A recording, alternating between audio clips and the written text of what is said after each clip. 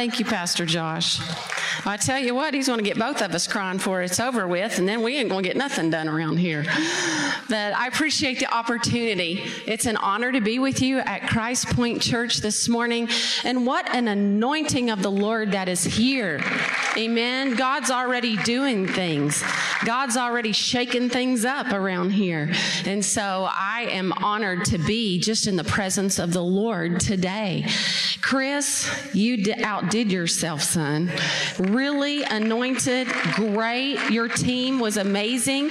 You guys are blessed with worship around here. So I just really thoroughly enjoyed it. Well done. And, as a worship leader, it's just nice to come in and be able to be a part of a worship service. This year, I've had some physical challenges in my wrist. They tell me I've got carpal tunnel in both wrists, and I'm believing the Lord for my healing. But I realized that this year I've been doing hair for 25 years, and I've been playing the piano for 40 years.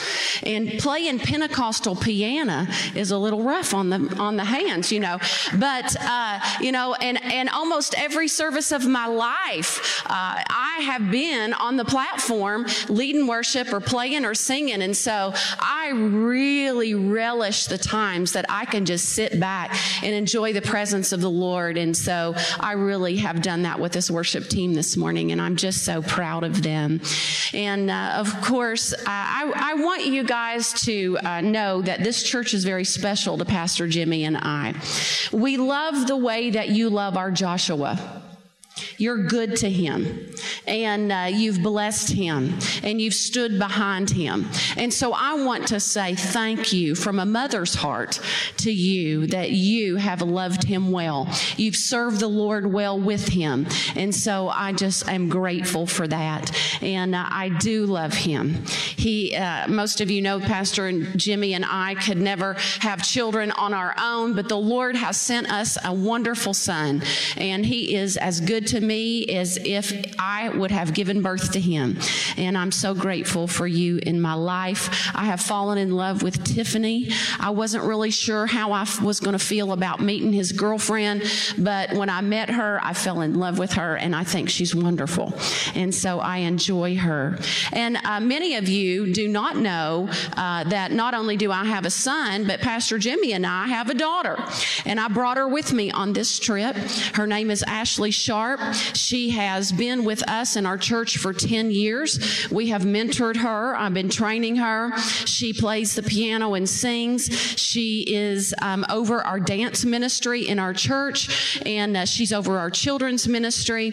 I could not do life without her. She works with me. I've not only mentored her in the ministry, but I've mentored her in hair. We work together, and so she's with me. And Ashley, if you'll stand, I just want everybody to see how pretty you are, how much I love her. And this is Ashley Sharp. Amen.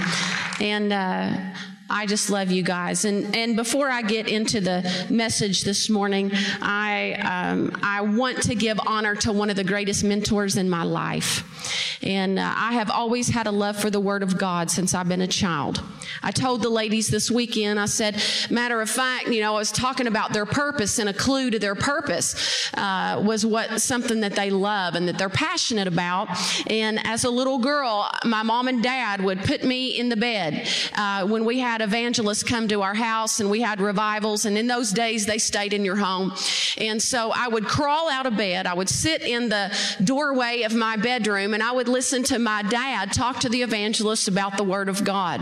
And I loved it. I had a passion for the Word. I had a passion for the things of God since I was a kid. And so I told this story this weekend. And so my mother and my father are great mentors of mine. And in the Word of God, both of them have instilled the Word of God into me. And then I come all the way out to Joplin as a little hick from Kentucky, and I was mentored by some of the greatest Bible teachers of all time, and one of them is sitting here in the sanctuary, and I want to give honor to Vernell Engel. Amen. Amen. Come on.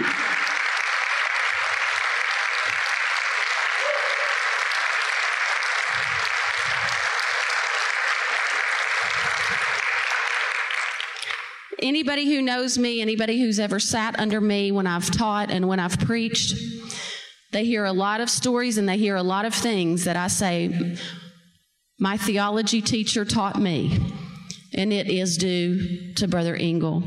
I love you, and Pam, I give honor to you. And you, besides my dad, you are one of the greatest Bible teachers and mentors of my life, and I love you. Amen. Amen. I'm grateful for my husband this morning. I was getting to watch him a little bit on live stream. And if you're watching New Life Family, I want you to know I love you. I miss you. And I realized this morning that you don't need me. And that was one of the greatest feelings in the world. Our worship team did a great job, and it was our youth band. I've been mentoring a 16-year-old to lead worship. She knocked it out of the ballpark, and so I'm glad that I can get away and not even have to worry about that. So anyway, I just wanted to take a little bit of time because I am so honored to be here and to have such great men in my life to be here as well. Let's go before the Lord in prayer, shall we? Father, we come before you in the name of Jesus through the power of the Holy Spirit, and we thank you that you have met us in this house. We thank you, oh God, that you are faithful, you are true, you are just. We thank you for your unconditional love toward us. We thank you for Jesus. We thank you for the Holy Ghost. We thank you for your word that is a sure foundation in our lives. I thank you for the anointing that we feel. Now, Father, I just pray that you anoint my mind to think clear thoughts, my speech to be articulate. But most of all, I ask that the preacher come. I ask for the helper to be here today.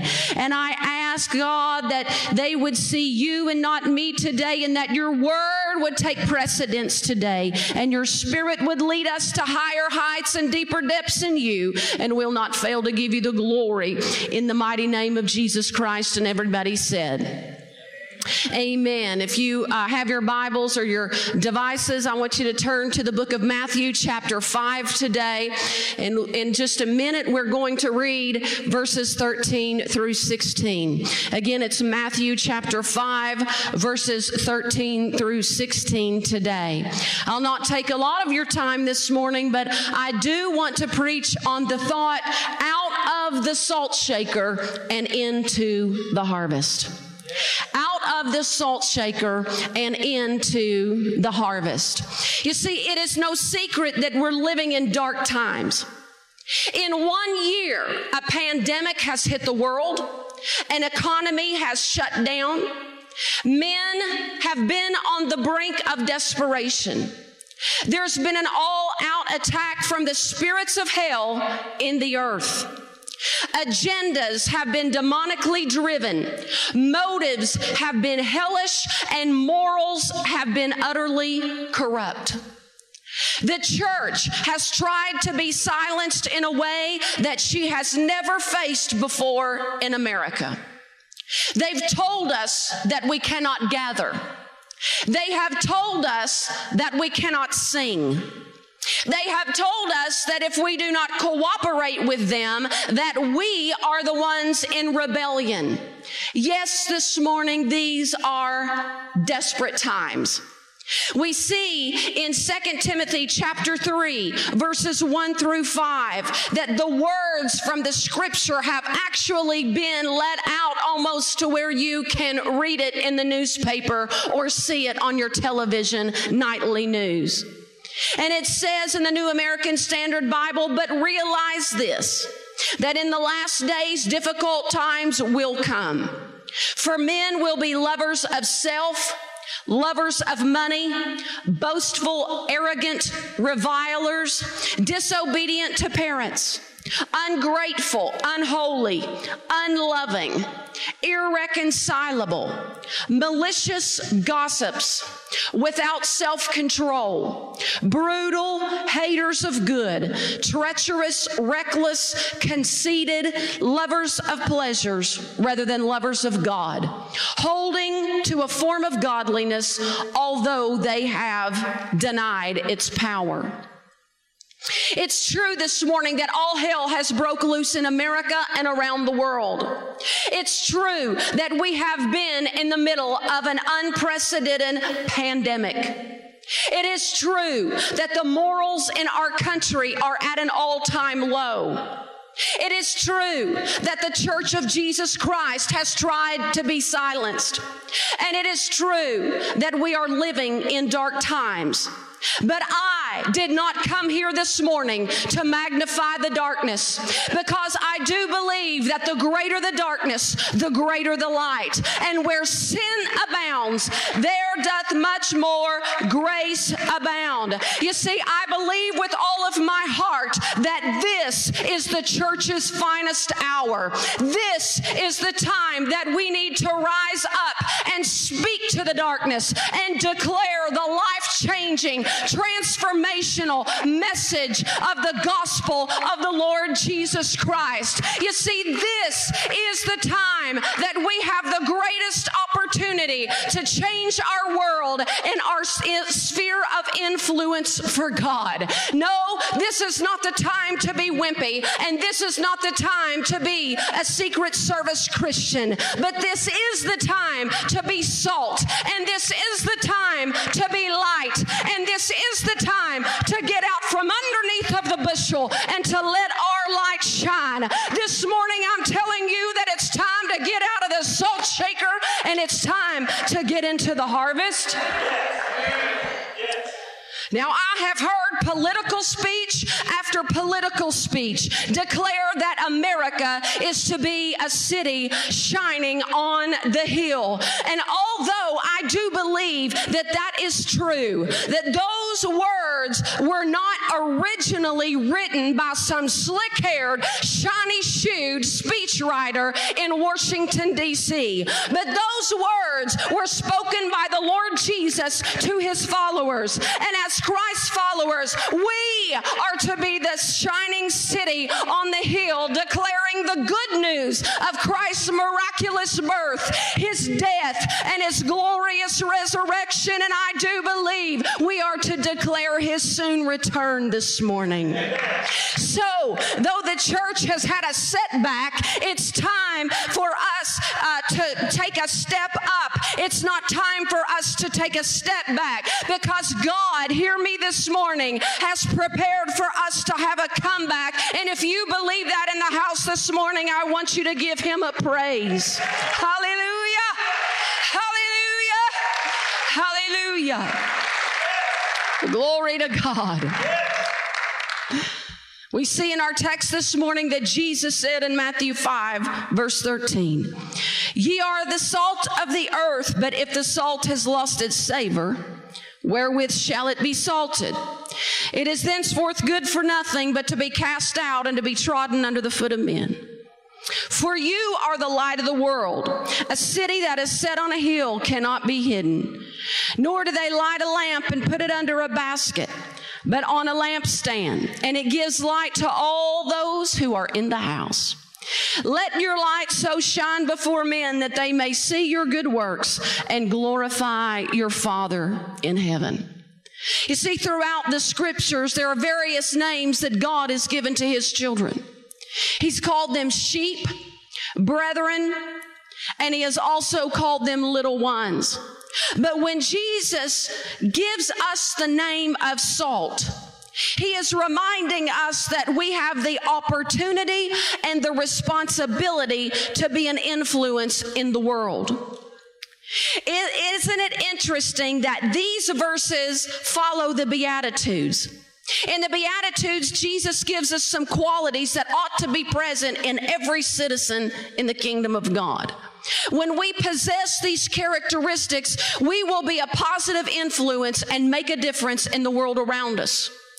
When we are living out the standards of the Lord Jesus Christ in our lives, we will be like salt and we will be like light.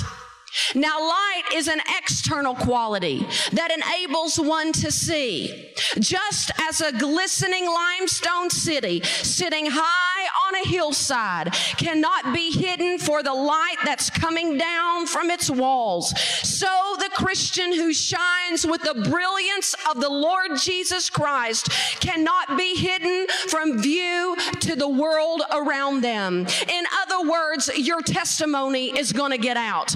Those around you are going to see it, and they are going to be touched by what you have to say. And what is incredible about our text is that Jesus never asked us to become salt and to become light. He simply said that we are salt and we are light. You see, an apple tree, if it's healthy, will automatically produce apples. If an orange tree is healthy, it's going to automatically produce oranges. And a born-again believer indwelt by the power of the Holy Ghost that raised Christ from the dead automatically is salt and automatically is light to the world around them. In other words, you're just going to be. All right. Yes. Amen. Yes. So there are many characteristics of salt. And we've heard many sermons on the characteristics of salt. But this morning, I want to talk about 3 of them. The first one is that we are salt because we are influential. Look at your neighbor and say, you're influential. You see, salt is very influential and powerful because it changes everything that it comes in contact with. Woodrow Wilson told the story of being in a barber shop one time. He said, and I quote, "I was sitting in a barber chair when I became aware that a powerful personality had entered the room. A man had come quietly in upon some errand, the same errand as me. He was to have his hair cut, and he sat in the chair next to me. Every word the man uttered showed a personal interest in the barber who was serving him. Before I got through with what was being done to me, I was aware I had attended an evangelistic service because Mr. D.L. Moody was in that chair. I purposely lingered in the room after he had left and noted the singular effect that his visit had brought upon that barber shop. The men talked in undertones. They did not know his name, but they knew something had elevated their thoughts, and I felt that I left that place as I should have left a place of worship," end quote. Here we see a former president of the United States being affected by a Christian who was salt and light to the world around him. You see, too many Christians nowadays are like thermometers more than they are like thermostats. They reflect the atmosphere of the world instead of setting the atmosphere of heaven. Instead of changing the world around them, they allow the world to change them. You see, they are salt that has lost its savor, and they are the light that has been hiding under the bushel. But I have come here this morning to serve notice that it's time for the church to realize that we are the salt of the earth and we are the light of the world, and it's time for the salt to get its savor back. It's time for the light to quit hiding under their bushel. The world needs us to get out of the salt shaker and to get into the harvest. Can I hear an amen this morning? So, number 1, we're salt because we're influential. And number 2, we are salt because we have a preserving influence. Say that with me. We have a preserving influence. Salt was used on meat to preserve it and slow its decay. And this morning, it doesn't take a rocket scientist to realize that there is great decay in America. We have ridiculed the absolute truth of God's word and called it pluralism. We have worshiped other gods and called it multiculturalism. We have endorsed perversion and called it an alternative lifestyle. We have exploited the poor and we have called it the lottery. We have neglected the needy and called it self-preservation. We have killed the unborn children and we've called it a choice. We have shot abortionists and called it justifiable. We have neglected to discipline our children and we called it building. We have polluted the air with profanity and we have polluted the air with pornography and we called it the freedom of expression. We have ridiculed the time-honored values of our forefathers and we called it enlightenment. You see, alcoholism now is called a disease, not a choice. Compulsive liars are no longer called sinners. They're merely extroverts with lively imaginations. You see, we talk around Jesus more than we talk to Jesus. But I want you to know this morning that there is nothing wrong in America that what is right in America can't fix. You see, there is a restrainer to the spiritual decay in America, and it is the power of the Holy Ghost through the church. Hallelujah to the Lamb of God. Dr. John Getty went to Antioch in 1848, and he worked there for God for 24 years. On the tablet erected to his memory, these are the words that were inscribed. When he landed in 1848, there were no Christians. But when he left in 1872, there were no heathen. Come on, somebody. So, in one man, if he can influence an entire island, it was all because he gave a little more salt. Somebody say, he gave a little more salt. I believe this morning that just a little more salt would have preserved Sodom and Gomorrah from destruction. I believe that a little more salt would have prevented Roe v. Wade. I believe this morning that a little more salt would have closed the abortion clinics and kept prayer in school. And a little more salt would have saved countless overdoses, suicides, and addictions. I'm telling you this morning, what America needs is not better government. It's not more political leadership. It's not nuclear missiles. And it's not dollar bills or vaccines. But I submit to you this morning that America needs the church to be a little more salt. Am I seeing some people that are going to be a little more salt in the house today? God, help us to be a little more salt everywhere we go. Let us shine the light of Jesus everywhere we go. Glory to God. Glory to God. Glory to God. A little more salt. Thirdly, this morning, we are the salt because we add flavor. Somebody said, I can add some flavor. Now, I'm a saltaholic. I will admit. I am a saltaholic. I like salt. I put salt on everything because it flavors the food. Yeah. I had heart surgery a few years ago, and my heart doctor, my blood pressure runs a little low. It runs 90/60. Can't get it up. We tried everything to get it up. He kept me under his care for 3 years trying to get, and I said, I'm not symptomatic. And so he said, listen, don't tell anybody I told you this, but I want you to eat all the salt you can get. And maybe that's why I like salt. Maybe my system needs it. I don't know. But salt adds flavor. And you as a Christian can add flavor to the world around you. You see, there are people all around us, as Pastor Josh said earlier, living in fear. There's people all around that are still singing that old song, gloom, despair, and agony on me. They're discouraged, and they live in uncertainty of the future. Because of this, they are clinging onto anything that will give them just a little bit of hope. But they're clinging to the wrong things this morning. They are reaching for socialism to fix the economic crisis. They're reaching for self-help to fix the problem of the soul. And all of this is just causing them to plummet into more darkness. So in all of their attempts, what they're merely doing is just arranging the chairs on the Titanic. You see, the morale of this world is at an all-time low. And because of this, it looks like the devil's winning and the church is losing. But I'm reminded of when a man approached a Little League baseball game one afternoon.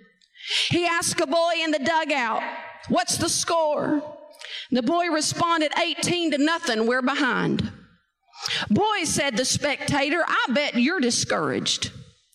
The little boy said, "Why should I be discouraged? We hadn't even got up to bat yet."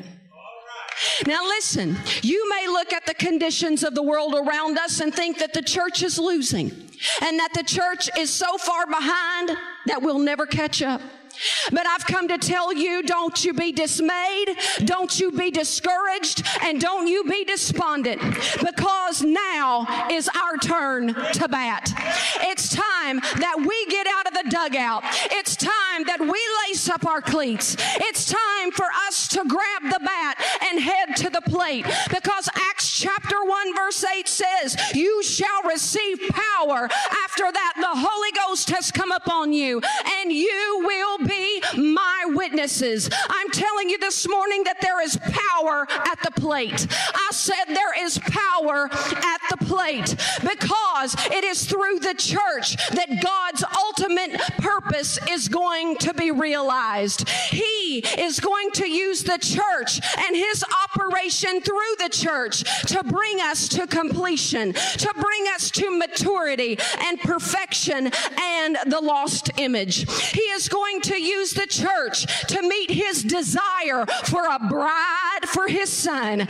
He is going to use the church to deal finally with Satan, and he's going to use the church to rule and to reign with him throughout eternity. He's going to use the church to bring back mankind into right relationship to God in fellowship and in our priestly function. He's going to use his church to fulfill his destiny for multiplicity of seed and offspring. You see, the church this morning is no accident. The church is not a second thought on the part of God. The church is at the very center of God's will, and she is the instrument that God will use to accomplish his eternal purposes in the earth. You see, God is not coming back for a weak, defeated, and anemic church, but the Bible said that he's coming back for a glorious church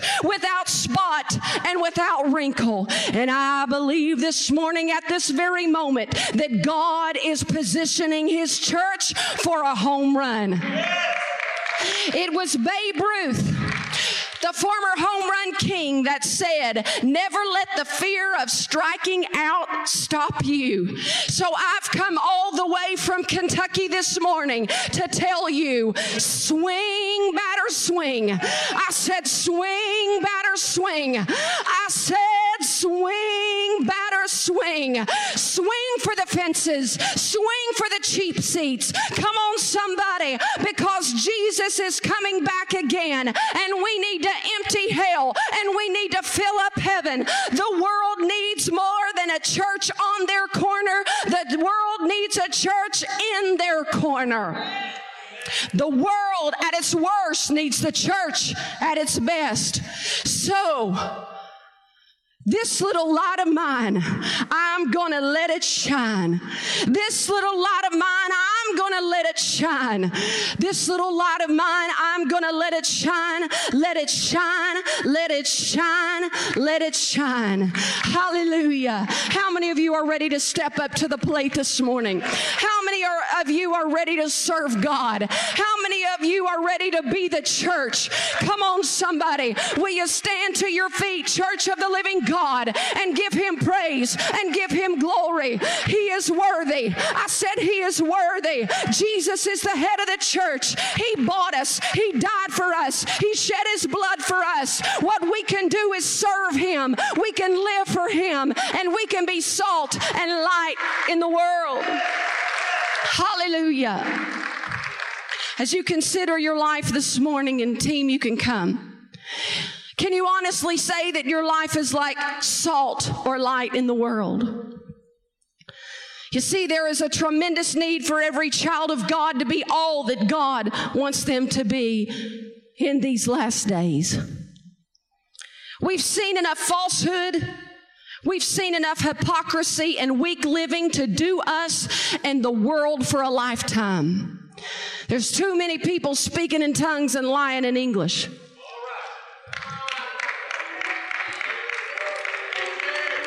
All right? But we need to be about the business of purifying, preserving, penetrating, pleasing, and promoting.